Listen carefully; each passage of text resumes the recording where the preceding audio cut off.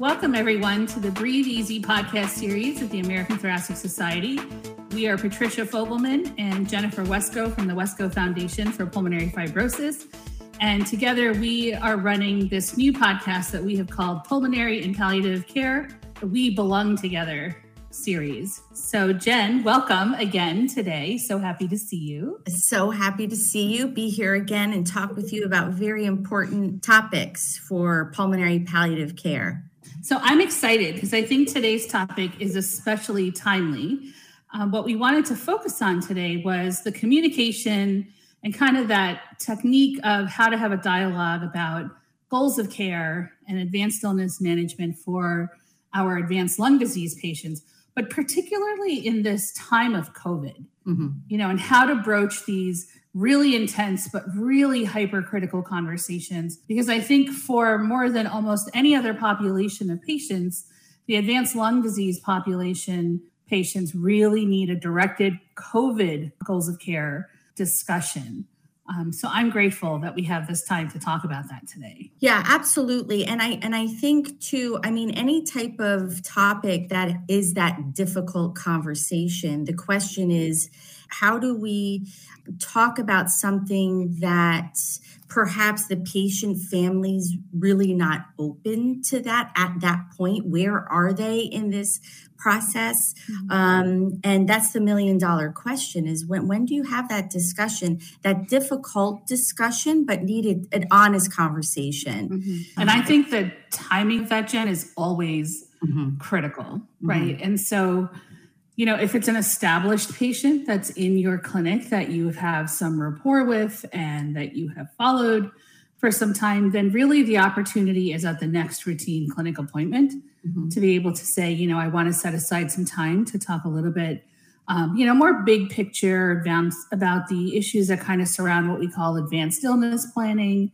And then I think that because the urgency with COVID sometimes pushes us into, having a more uncomfortable conversation sooner than perhaps we desired, to kind of almost couch it in a similar way to kind of say, the opening salvo is always so important, right? You have to let people know that there's some potentially difficult news ahead that you want to discuss. And we, in palliative medicine, oftentimes we call that the warning shot, right? That we kind of give people an early heads up that we might have some difficult things to talk about today. And so, number one, permission, is it okay to talk about this? Right. And so I always, with my patients, tend to kind of say, with everything going on, with COVID and how sick people have become from that in today's world, I think it's really important we take a few minutes from this visit to kind of talk about what we think that might mean for you if you were to become sick from COVID. Is it okay to talk about that for a few minutes? And then I think for lung disease patients, perhaps more specifically, is to say, have you ever thought about what you might want if things got really bad from a medical perspective, if you became critically ill? And I think sometimes people get really overwhelmed with that question because it's like, oh, well, I want to be home. I want to be with my family. Or they take it to, that next level of like, well, yeah, I would, everything goes to my wife and kids. And it's like, no, I meant more like, from a medical perspective, like, for example, if you got really sick with COVID, at this stage with how advanced your lung disease is, would you want us to do things like put you on a ventilator and to kind of feel that out? And so I always wonder, you have that perspective of being both an advocate for patients with lung disease, but then also having had that experience as, a family member and a caregiver. And so from your perspective, what was that initial conversation like when you had some initial kind of goals of care talks? Were there feelers put out? Were there follow-ups to those appointments? How do you feel that those conversations were broached with you guys? Well, they weren't. Wow. They weren't. This was going on 17 years ago, and we really didn't talk about it. Our provider, we didn't bring up the conversation, didn't know what palliative care was, supportive care was. And so through the process of going through this with my dad, and he had pulmonary fibrosis, is that we were learning as we were going along. And I, in fact, didn't learn about palliative care until my dad had passed. And that's one of many reasons why we're huge supporters of palliative and supportive care. It is so valuable, and we talk a lot about in our groups is what it is, of educating patients and families, what it is, how it is extremely beneficial of all of the above, right? Of symptom management, supportive care, financial, spiritual, etc. And so based on our experience with my dad, we were, or as we are moving forward with Wesco, is a topic of conversation that we bring up in terms of, what it is, being educated about it. So that's one of our many priorities because of what we experienced. I remember talking with one of our providers after all that we had been through, is the topic of palliative care came up. And I actually asked, what is palliative care? And retrospectively, of course, you think back in, what you experienced as a daughter, as a loved one, as a friend, why we need to know more about this. We need to be able to bring that to the forefront so that patients, families have that conversation, if it's actually not brought up, on a level of having that honest conversation of practical ways of moving forward, of living with pulmonary fibrosis, living with ILD or post-COVID, of going through those medical experiences and journeys. And so it just reiterates to me, as a daughter, of how tremendously important this is. Do you feel that if you had some earlier conversations kind of about, hey, you have a really advancing lung disease, and as this disease progresses, unfortunately, advanced technologies like a ventilator really won't reverse it or cure it. It may prolong a dying process, but it won't necessarily help you die better. Would those have been important conversations for you? If there was something you would have done differently, for example, what would that have been if someone had kind of had that preemptive talk with you? Retrospectively, I would have clearly have asked, well, what is it? Try to be more educated about it. Bring that in the conversation with my dad.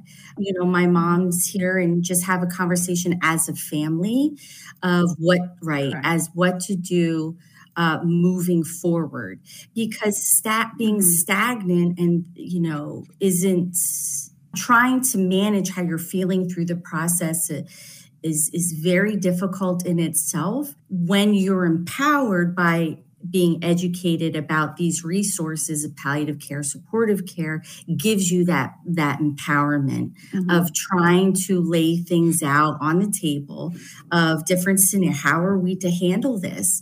And not all families, it's easy to talk about that. So having it to that level, to have that honest conversation, might be a process in itself. Right? I agree. I have had the experience professionally where, my advanced lung disease patients will come to clinic, and, sometimes they're alone at the appointment. And so they'll broach some of these issues or kind of skirt around them of like, oh, I feel myself getting sicker.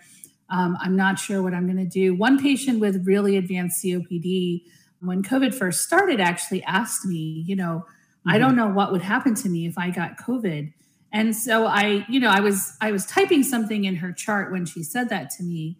And so I just kind of stopped what I was doing, turned to face her in clinic, and I said, well, let's talk about that. So tell me a little bit more about what you're thinking, where your concerns are coming from. And really what she shared was, she had been someone who had been in the last few years in and out of the hospital quite frequently. In the last 6 months had been at a hospital probably once a month, for COPD related exacerbations. A couple of times had a nursing home stay after those admissions, and just kind of felt herself becoming frailer, as she described. And she said, it's hard enough to do things right now. I'm wearing oxygen all the time. I can't really get myself around in the mornings. I have an aide that comes in to help me. And all I can wonder is if I got COVID at this point, and this was someone who I think did a really good job of trying to keep herself safe, didn't go out in crowded situations, always wore a mask if she had to be out, limited her time in the hospital and at doctor's appointments, would ask for telemedicine whenever appropriate. And, she just kind of said, I don't know that I would really do well from what I understand with COVID. And granted, this was now back when things were really ramping up. And so therapies and stuff hadn't been as well defined as they are today. But we talked about that a little bit. And part of what, I was able to really weave into our conversations, let's call her Sarah, that wasn't her name, but to say, Sarah, you bring up some really good points and some really valid concerns. And, let's talk a little bit about when you have an advanced illness like COPD at the stage where you're at now, if you were to require a ventilator, the chances that you would come off the ventilator successfully are this, which were pretty low for her age and her performance status. I said, and then I think if you got a severe enough infection, such as COVID, I don't think we would get you off the ventilator successfully. And then I think that changes what the considerations might be for what you might want for yourself. And so, she started nodding and she was appropriately tearful, truly. And then she just said, I don't think that's what I want for myself. And I said, so let's talk a little bit more then about what you want for yourself. And so I always say to my patients, let me ask this question differently. So instead of asking, do you want everything done? I now sometimes will say, where do you see yourself at the end of your life? Where do you want to be? How should that look for you in a perfect scenario? And, she had a really straightforward answer. Like, I want to be home. I want to be with my family. I really don't want to be separated from them or be told that there's restrictions on when they can visit me. She's like, I think I really want to focus more on just kind of making the most of whatever time I might have left. And so I said, then what I would suggest is if you started to feel like things were escalating, let's try to treat what's treatable, fix what's fixable, which is, I have to give credit where credit is due. That particular statement belongs to Dr. Susan Paolucci, who is a psychiatrist at Geisinger Medical Center, and she has taught legions of us that in decades of working. But Sue always says, treat what's treatable, fix what's fixable. But if you had a natural death, meaning the disease progressed to where it was no longer responding to therapies, that we would allow that and we would keep you comfortable through that, but not do things to you to prolong a dying process. And I think that word choice becomes so important, because when you're not comfortable with these discussions and you're not comfortable with these topics, you tend to have a very stilted or awkward discussion. But for those who have had some training or who have some instinctive or intuitive comfort with these discussions, then I think that becomes more fluid and a little bit more organic. And for Laura, for the conversation I had, with Sarah in clinic, that was much more fluid, right? This was someone who had seen me for quite some time, who was able to just kind of voice this concern. And then the flip side is, I had a patient just a few weeks ago who was a new interstitial lung disease, actually a pulmonary fibrosis patient, relatively new diagnosis within the last 6 months to a year, new to oxygen therapy, had not had good success with some of the more advanced modalities like Esbriet and Ofev, but, really was still hopeful that things could get better. She's on a trial of steroids.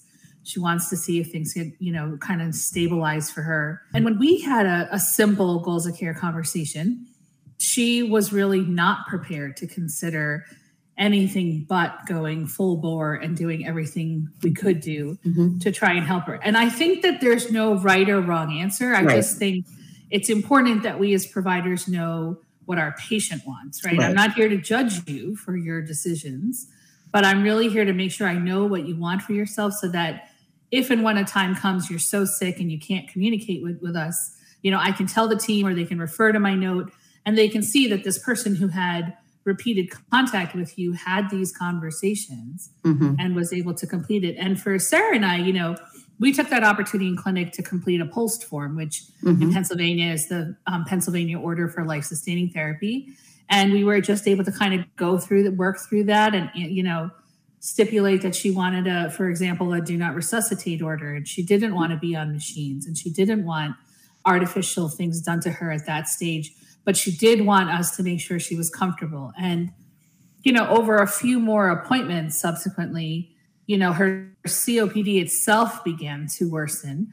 I'm always happy to share that she remained COVID negative. Mm-hmm. But in the end, her COPD was progressing. And so then we shifted that a little bit more into a conversation about, I think you need a little more help than you have right now to be able to stay home safely. Mm-hmm. And so the highest level of in-home support, I can get you with Medicare is through the hospice program. And that is not just for patients who are dying. It's also for patients who, have an advanced illness for which medical therapies have been maximized and, who kind of are saying, okay, there's no more active curative therapy I want to pursue, but I want to really focus on quality of life and being at home. And so we added hospice to her care and she was able, to have a visiting nurse, a home health aide, a social worker, some very gentle home-based PTOT and some spiritual care support when she needed it. And she had this team of people coming in to see her on top of the private caregivers that she had and her family.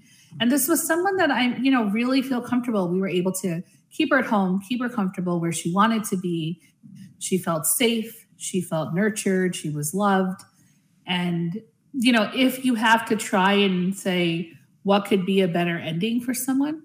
I often struggle. I don't know that there's something better than being where you wanted to be with the people you wanted to be with, right? Versus something having happened and maybe it's not the ending you wanted for yourself. Exactly. There's several thoughts that, Patty, you talked about the word organic, an organic conversation that you had with one of your patients and, being on the side of the patient and families, that makes sense to me. When you move forward timing in having that conversation and how you said it exactly what you were talking about, I think is instrumental in bringing up a topic that, maybe someone's not totally open to, they're not educated about it, they don't know a whole lot about it. If you're not broached that conversation, you don't know to even have that conversation.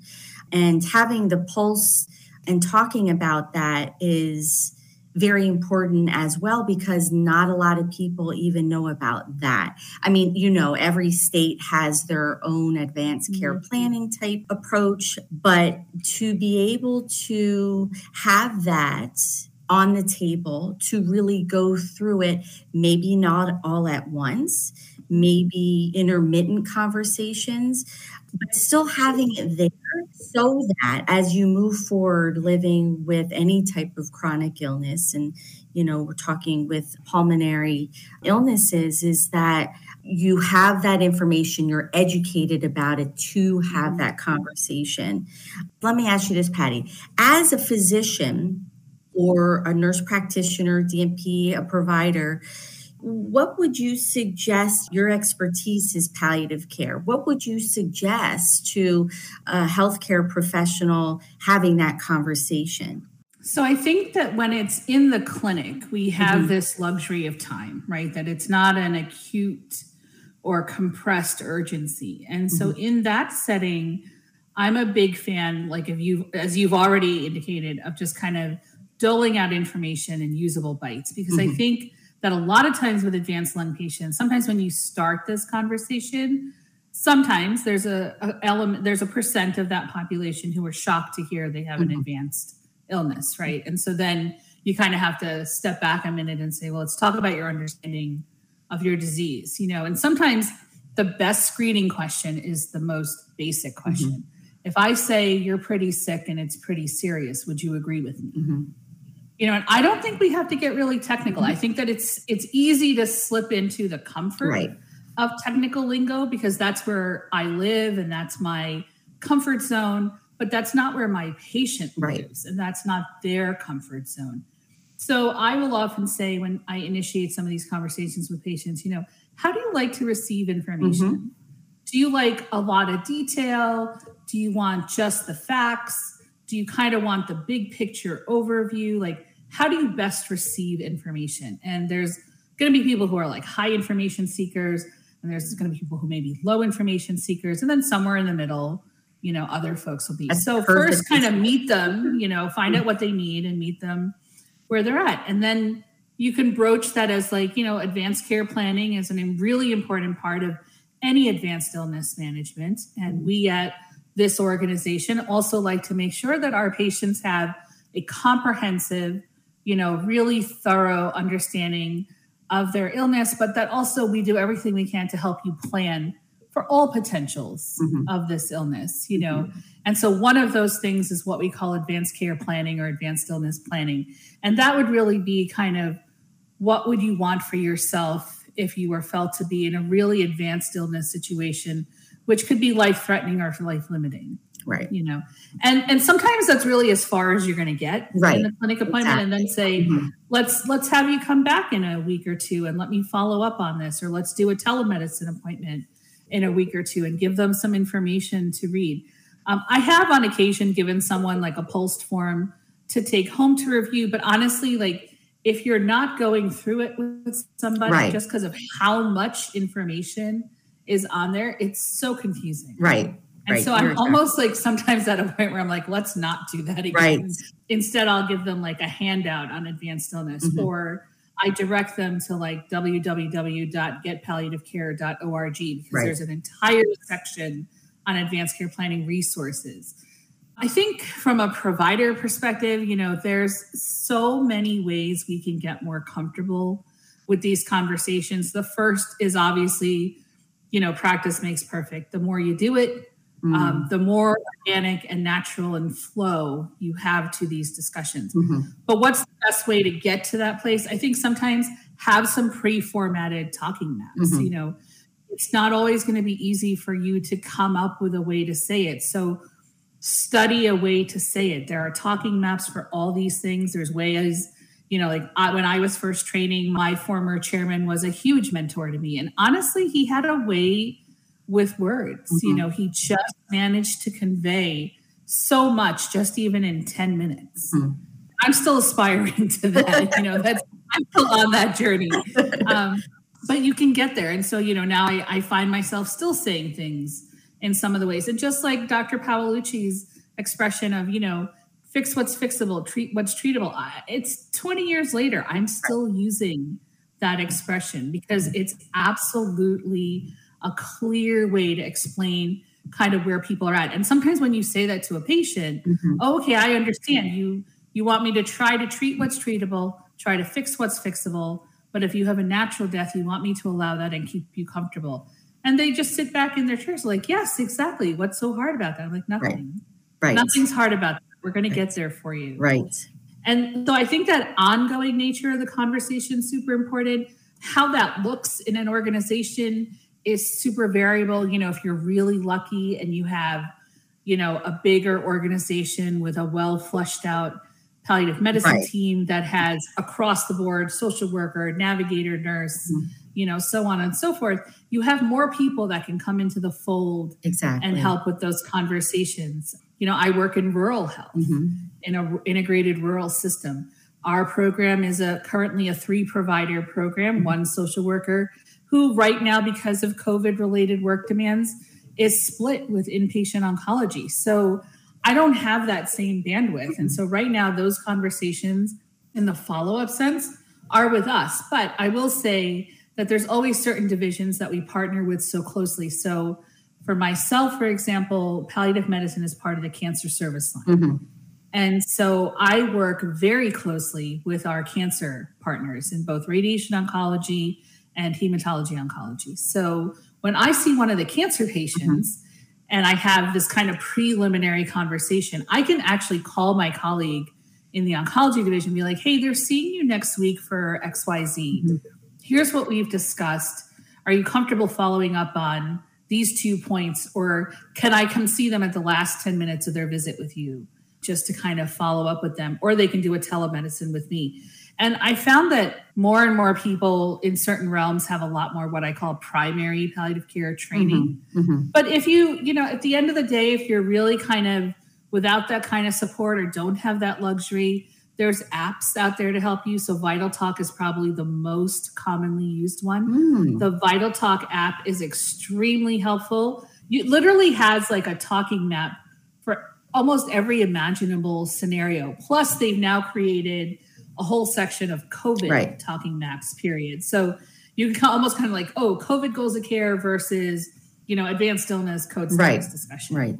Or feeding tube, no feeding tube, or chemo, no chemo. And so you can have this talking map. And I tell my residents, use a talking map to kind of help you get started, because as that becomes more comfortable to you, you're going to evolve your own style. Like you're going to have your own way of saying things, and it's going to feel better to you once you get there. But, everybody has a stumbling block. Everybody starts somewhere. Nobody's perfect right out of the gate.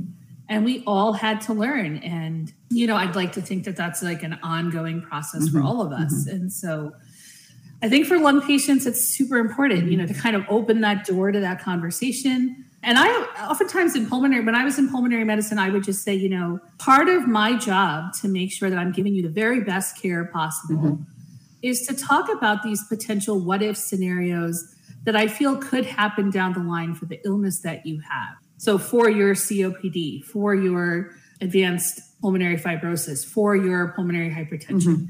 Can we talk about that for a few minutes? And you kind of just raise the topic. And then at the next clinic visit, you dive into it a little deeper. And we talked a little bit about this last time. I'd like to follow up on that today. And again, we have a rapport with our patients that we're seeing in clinic. They trust us. We want to serve them the best we can. And so this is I've always felt like part of a fundamental obligation. So how do I make sure that I'm giving you the best care possible? I'm taking care of you as a whole person. Right. All of you matter. So the advanced illness part of you matters just as much as which inhaler I choose for you today matters. But part of palliative care integration in advanced lung disease, so when you talk more specifically about pulmonary palliative care, you're really taking that whole person care concept and bringing it up a couple of notches, because whole person care is way more than just the patient. Whole person care is their family, their caregivers, that kind of core environment of the people or the teams that are caring for this patient, and who needs help where, what's the resources? Is it and that's where I think, you've done marvelous work with the caregiver family perspective in pulmonary fibrosis, because that's really the piece that honestly gets the least amount of attention sometimes, right? And so a healthy caregiver, who's probably many times wondering, what are we going to do when this gets bad? What's going to happen? No one's ever talking about it. And I can't tell you the number of times I've had a goals of care conversation with an advanced lung disease patient to have their family member who was there call me almost universally within the next week to first thank me for having the conversation, but then to follow that comment up almost all the time with, I couldn't believe somebody finally said it. Yes, that's absolutely amazing to me. Oh my goodness, that's spot on, Patty. And we always say, we talk about this all the time, Patty. It takes a village, right? And we're all in this together. We don't have to move forward independently alone. It's all encompassing patients and healthcare communities. And I think that that's really where, as pulmonary medicine providers, we can ask for that help, so if you've tried to have that conversation and it got difficult, there's some complexities here to talking about advanced illness care for the issues that you have. I'm going to ask my colleagues from palliative medicine to see you. And I think that's that stigma we have to work on, right? Because a lot of people are like, oh, I have to talk to the patient first and make sure they're okay with seeing palliative medicine. But my answer is always, did you ask them if they wanted to see a cardiologist when you sent them? True. Or, when you sent them to dermatology for the weird looking rash, it's not any different. It's another subspecialty of medicine. So you have to normalize it. And I think that when we have these partnerships, I'm really lucky that I have that partnership with oncology, both radiation and medical oncology. I have that partnership with our intensive care colleagues and pulmonary. And now we're building that same partnership with cardiology at our organization. So we're capturing these really sick people to just really remember those takeaways. They're like, these are very sick people. They're very vulnerable. They need help having these discussions. And it's incumbent on all of us to kind of be part of that solution. Absolutely. Hence the phrase, we belong together. Exactly. We belong together. Yes, we do. I think that's a nice space to kind of bring our time together to a close. But I can't thank you enough for helping me with this session today and sharing your experiences and looking forward to our next session. Patty, thank you so much for our conversation. It's always extremely helpful, and just, appreciate all of what you do. And I look forward to the next one.